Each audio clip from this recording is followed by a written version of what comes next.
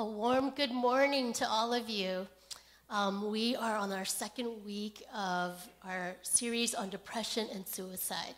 And I am Pamphor Rhodes. I'm Greg's wife and the spiritual growth director here at River Life. And we really hope that this series helps you find River Life to be a safe place to share and to be yourself and to talk about whatever you need to. And this morning, we get the honor and the privilege to hear from Kyle Mogstad, our district, North Central District's Director of Church Multiplication, as well as a brother in Christ here at River Life. So welcome up, Kyle.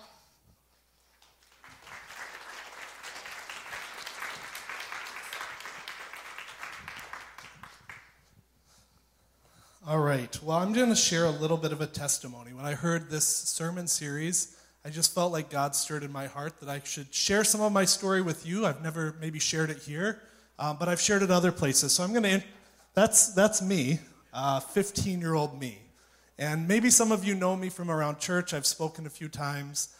You probably know my kids because they're around. I want to introduce you to that kid, though.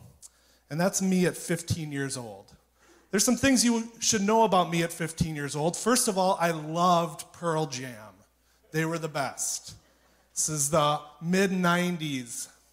Second thing you should know about me at 15, I played in a very below-average garage band. Like, it wasn't good, it was below average. So I played guitar in the below-average garage band. And the third thing you should know about me is when I was 15, I was really sad. Sad maybe isn't a strong enough word. I was depressed. Much of the depression stemmed from living a really conflicted life. Let me tell you what that meant. I was one person with my friends and in the garage band, and I was trying to live a whole different life when I went to church. My dad was the pastor. This was in small-town Iowa.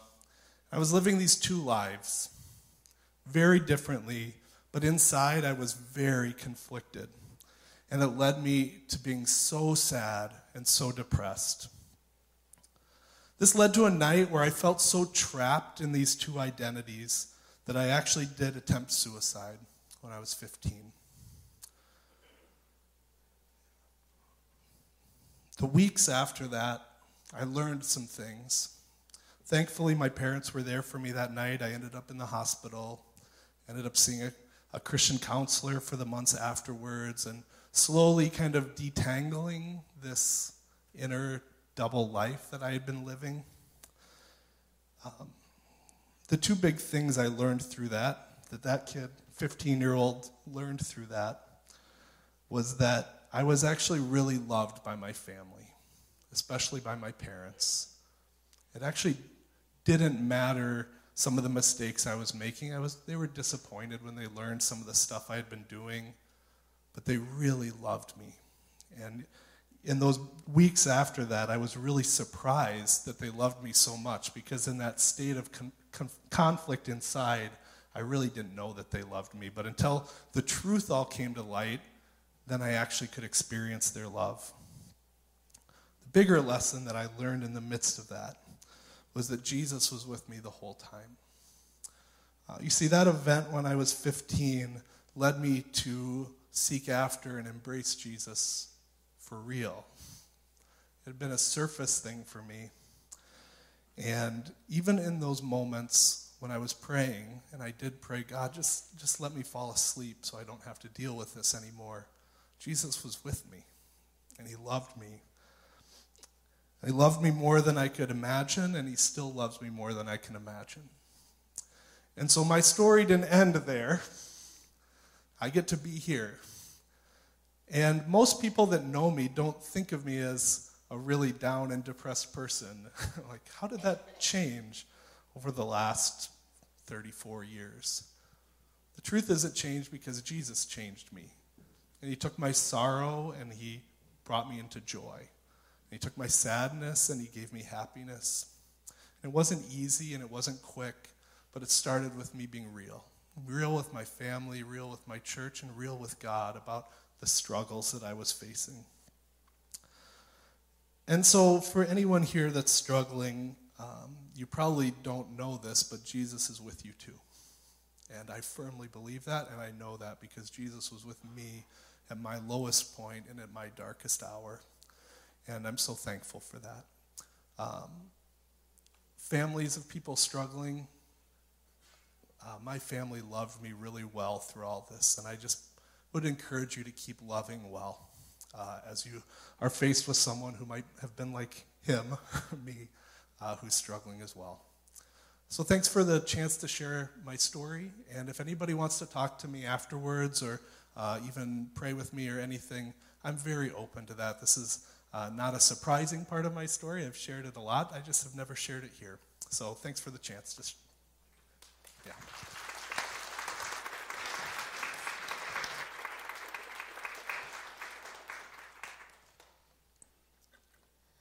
So in this room, there are probably at least 14 of you who in this past year struggled with clinical depression. And very likely, 8 to 10 of you even thought about taking your own life. So you know that it is very real. And as Kyle shared with us, you probably sense your heart racing, thinking, that's me. And I want you to know, Greg wants you to know, River Life wants you to know that we have people who are here to talk to you. We have a handout that we passed out last week. If you didn't get one, there's more in the back.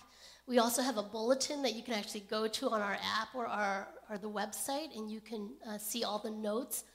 But on that handout, we actually have the names of people who attend River Life who are either licensed or almost licensed therapists who you can reach out to. So please feel free to do that. We also want to just remind you that there's the National Suicide Prevention Lifeline, and you can call them anytime, 1-800-273-TALK. Or if you don't want to talk to somebody, but you like to text, you can actually text the word home to 741-741, and a counselor will come online and text and have a conversation with you. So I encourage you to do that. And today, as we talk about depression and how we can help those who are struggling with depression and suicidal thoughts, I want you to just take a deep breath and take good care of yourself. Do what you need to take care of yourself. Now, last week, Greg talked to us about suicide. What does the Bible say about it? How should we think about it? What can we do? Today, we're going to talk about depression. And some of you might wonder, what does the Bible have to say about depression? Well, the word depression never shows up anywhere, really, in the Bible. But there are lots and lots of words that were used to describe people who had these deep emotions.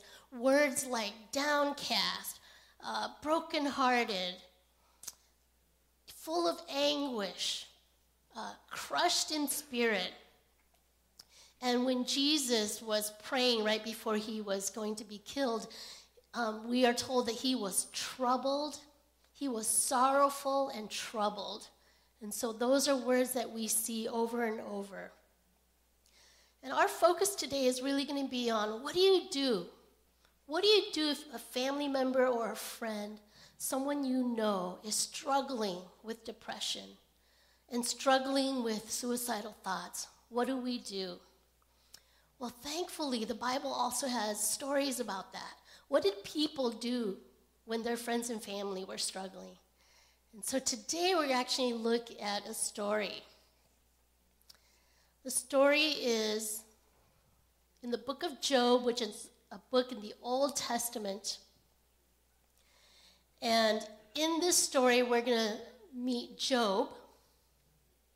We're introduced to Job, who is a man. We learn that he loved God, that he served God, and he did everything he could to stay away from evil. He was a loving father, a great husband. He had 10 wonderful children. And on top of all of that, Job was very wealthy. If I told you how many camels and donkeys and cattle he had and sheep, you wouldn't even believe it. But he was very wealthy. He was a great businessman. In fact, the Bible describes him as that he was the greatest man among all the people of the East. The greatest man. But all of a sudden one day, out of the blue, Job was just going about doing what he was always doing. And in one day, he lost everything. Either his cattle were stolen or destroyed. Fire from heaven came down and destroyed his belongings. Most of his servants died. And worst of all 10 children died in a freak housing accident. All in one day. And not long after that, Job himself was afflicted with sores from the top of his head to the bottom of his feet. And he was in so much pain and anguish that all he could do was sit on the ground and take a broken piece of pottery and scratch himself. And the greatest man in the East suddenly became the sorriest man in the East. And so I told you that he was a great businessman and a great guy. And so he had some good friends. So we're going to see what happens. So read with me in Job 2, verse 11 through 13. When Job's 3 friends, Eliphaz the Temanite, Bildad the Shuhite, and Zophar the Naamathite, heard about all the troubles that had come upon him, they set out from their homes and met together by agreement to go and sympathize with him and comfort him. When they saw him from a distance, they could hardly recognize him. They began to weep aloud, and they tore their robes and sprinkled dust on their heads. Then they sat on the ground with him for 7 days and 7 nights. No one said a word to him because they saw how great his suffering was. So here we see what Job's 3 friends did when they realized how much he was suffering and how in pain he was. First, we see that they heard. Now, back then, they didn't have phones or texting. They didn't have mail. You pretty much had to send somebody if you wanted to get the message, right? But somehow, they all lived somewhere else, and they heard that Job was suffering. And when they heard, they came. In fact, they somehow coordinated it. Say, hey, let's go together, and let's make a plan that when we get there, we're going to encourage him. When they came, they cried. They were emotionally moved. They didn't try to be strong. No, they actually let him see their emotions. And that whole thing about tearing their robes and putting dust on their head, that was their way of saying, we grieve with you. We mourn with you in all these things, all these losses, in your children's deaths. We mourn with you. And then they sat with him. They came near him, and they actually got down to where he was, and they said, basically, we're here with you. We're with you in this. And then they didn't just do that and then leave. They stayed on the ground with him for 7 days. Let him know that they were committed to him. And the most wondrous and amazing thing of all, they didn't say anything for 7 days. They just sat with him. I'm sure they were all sitting there crying and rocking back and forth together. These were amazing things that Job's friends did, and we can learn from them in this. Now, it's really easy to sympathize with someone when we see them in pain. And we can kind of hear just see how much pain they are in. But this weird thing happens when the person starts talking, when they start sharing what's happening in their lives. And if you've ever been with someone who's depressed, they can be kind of irrational. That's what you're thinking as you're listening to them. You're like, wait a minute, you can only see it from your perspective. You're not seeing the bigger picture. All they focus on is the pain. You're like, wait a minute, there are good things in your life too. And so all of a sudden, as people begin to share, it can be harder to be sympathetic and to be there with them. So here's what happened to Job. So they were sitting there for 7 days. They didn't say a word. And then, Job 3, verse 1. After this, Job opened his mouth and cursed the day of his birth. He said, "May the day of my birth perish." Later on, he also said, "I will not keep silent. I will speak out in the anguish of my spirit. I will complain in the bitterness of my soul." Job was frustrated with his situation. He had no idea what happened. Like, why is this happening to me? I haven't done anything wrong. Those were essentially his two complaints that he kept saying to his friends. And so his friends, because they cared for him, they really wanted to set him straight. They did not want him to speak against God, and they did not want him to stay in his depression. So they took turns answering him and trying to put him in his place. And we have 9 chapters where they said something. And then a 4th friend came along, somewhere along the way, and tried to tell Job the same things. So from chapter 4 of Job till chapter 37, we see the friends trying to help Job. Unfortunately, they did more harm than good. Because when we are trying to help someone, it's easy for our own discomfort, our own fears, our own helplessness to set in, and sometimes we panic. And instead of helping the person, we want to rescue them. We want to save them.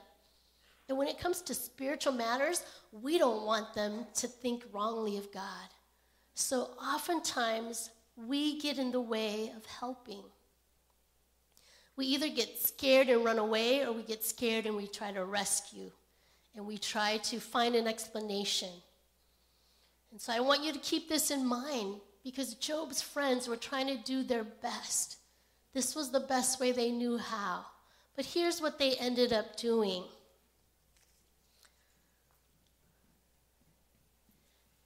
Because hurt people,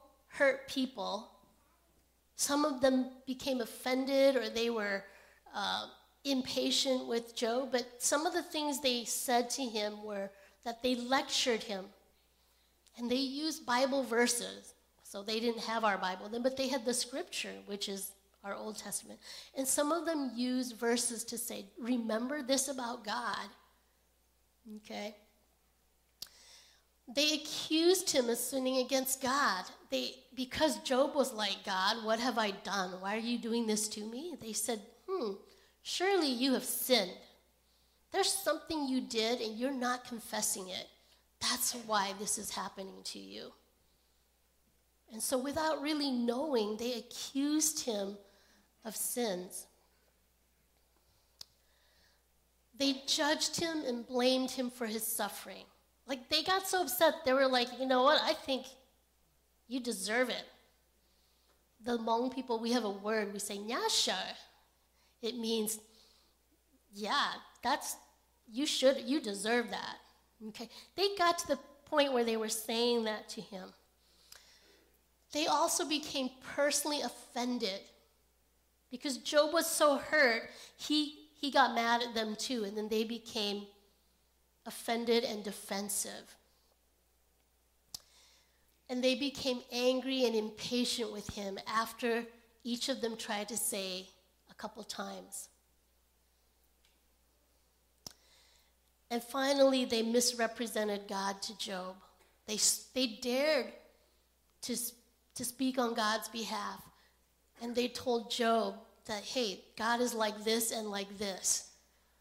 And we know that they were wrong, because at the end of all of this, God said to his friends, I am angry with you because you did not tell the truth about me to Job.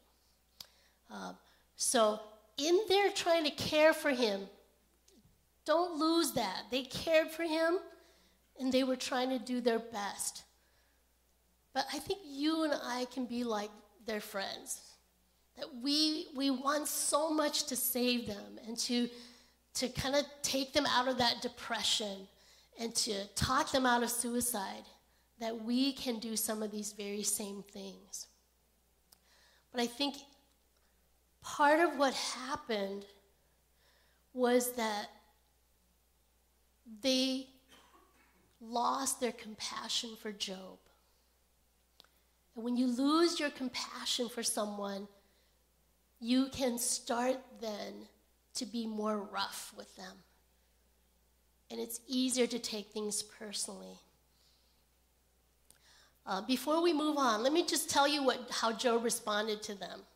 Job said, "You are no help to me." And he called them worthless physicians. And he said, "You are miserable comforters."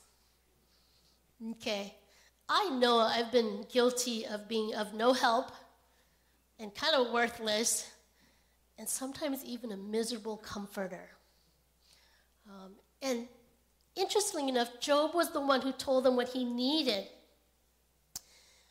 In Job 13, verse 5 through 6, he said, "If only you would be altogether silent. For you, that would be wisdom. Hear now my argument. Listen to the pleas of my lips." So basically he was saying, be smarter, shut up, and listen. Okay? Can you remember that? If you're with your friend and they're struggling and they're telling you how bad their day is or how worthless life is, just be smart, shut up, and listen. Okay? That's what Job needed from his friends.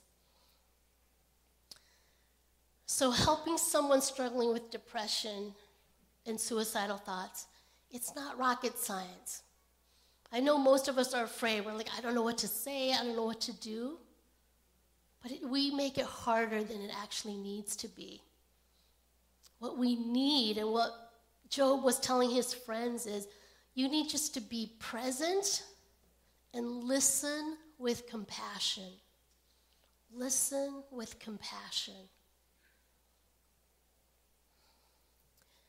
Reminds me of what Henry Nouwen, the late great theologian and writer, how he described that kind of a friend.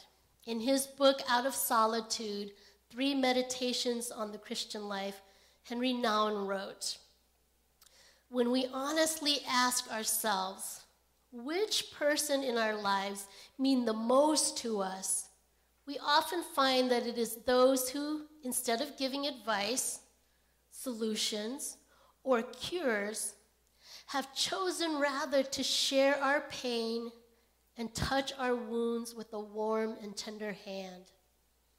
The friend who can be silent with us in a moment of despair or confusion, who can stay with us in an hour of grief and bereavement, who can tolerate not knowing, not curing, not healing, and face with us the reality of our powerlessness, that is a friend who cares." Now, isn't that a friend that you would like to have? Someone who's able to stay there with you, to be with you, and silently listen to you with compassion for you. So I want to take a couple minutes here to actually talk about practical things you and I could do to be present and listen with compassion. Okay, what do we do when we're present and listening with compassion? So I found that there's a website, a nonprofit organization called helpguide.org, and they have an article entitled Helping Someone with Depression, and many of these suggestions come from them. So again, they're on your bulletin. Their website is there. The article is listed there. But here's what they say. Ways to start the conversation with someone. Because most likely, if someone is depressed and hurting, they're not going to come to you. Usually you're the one who has to go to them, right? Like Job's friends heard about it and then they traveled to get to him. So here are some things you can say to start to connect with your friend or family member. You can say, I've been feeling concerned about you lately. Right? Notice how you don't say, you've been doing weird things and it's scaring me. No, you say, I've been feeling concerned about you lately. Okay? Or you might say something like, recently I have noticed some differences in you and wondered how you're doing. Or you might say something like this.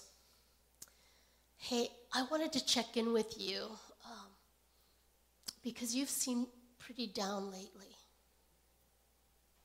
Okay? Those are really gentle ways of saying, I'm noticing. Okay? And it also implies that you care. Not only did you notice, but you notice and you care. And you want to be there to listen. Okay? Here are some things that you can say in the conversation with them that would be helpful. You may want to tell them that they're not alone. You're not alone. I'm here for you during this tough time. Okay? That's sitting down with the person on the ground, right? You might say, even if I'm not able to understand exactly how you feel, I care about you and I want to help. Because a lot of times they'll say to you, what do you know? You've never experienced, and then fill in the blank with their sorrows. And you can say, I don't know, but I care about you, okay? And let them know that they're important to you. You're important to me. Your life is important to me, okay? The website has other things that you can say as well. However, most of us, it's not what to say, but we're actually afraid that we might say something that hurts people. So Help Guide actually gives us some things not to say, okay? So here are some things not to say. You should avoid these things. Don't say, dude, this is all in your head, right? Or don't try to placate them by saying, hey, everyone goes through tough times. That minimizes their pain. And avoid saying, try to look on the bright side. Also avoid saying, why do you want to die when you have so much to live for? There's more. Don't say, I can't do anything about your situation. You're basically saying, don't tell me anymore because it doesn't matter. I can't do anything about it.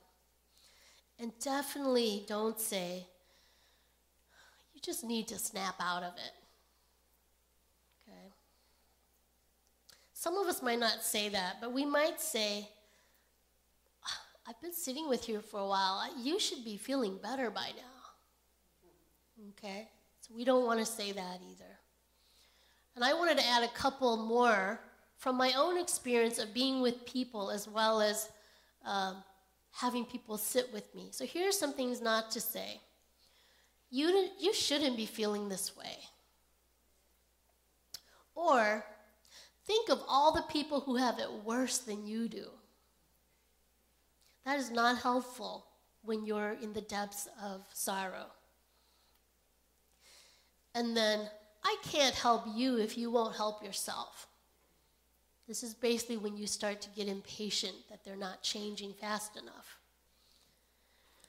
And then this last one, you just need to pray more and trust God.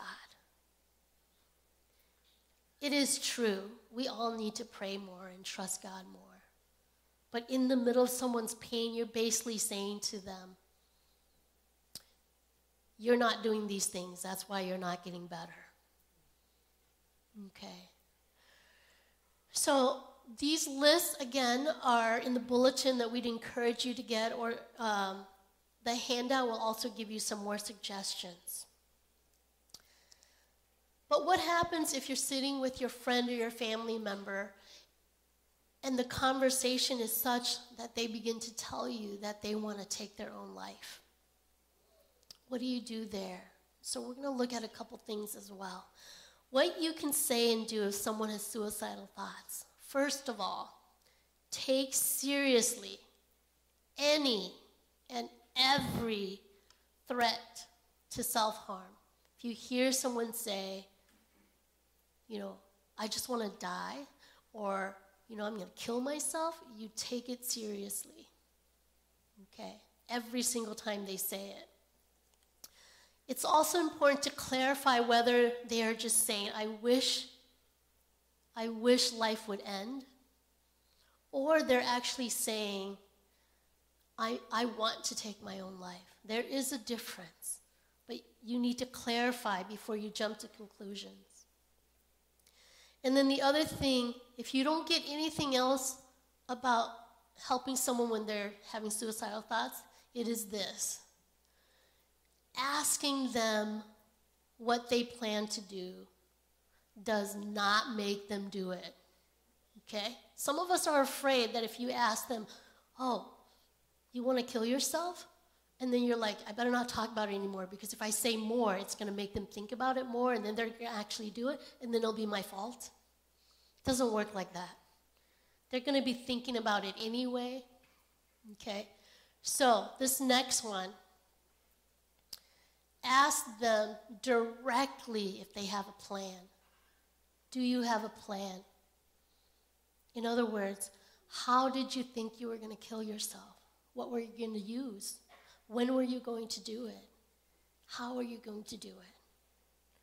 And then you ask the question, do you have the means to do it? Okay. If someone says, I'm going to kill myself with a gun, you say, do you have a gun? Do you know somebody who has a gun? Okay.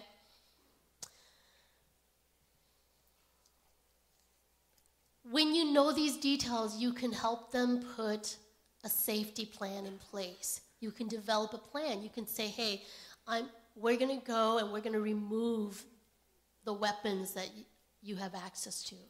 That's the first step. You ask them, if you're in your room and you're feeling suicidal, what can you do? Okay, leave the room, go be with someone, text someone, call someone, and don't just say someone, actually put in the name.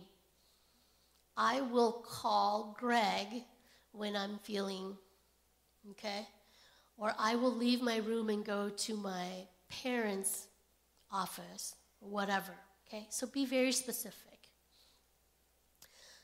And then connect them to services. Help them get counseling or medication if they need it, but definitely seek out further support for them.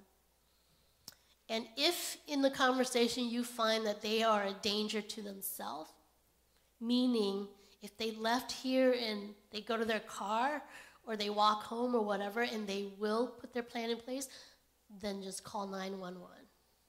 It is better to save a life and have them hate you afterwards because you got in their way than to regret it later, to say, wow, I was scared and I thought it might happen. Okay? So just call 911.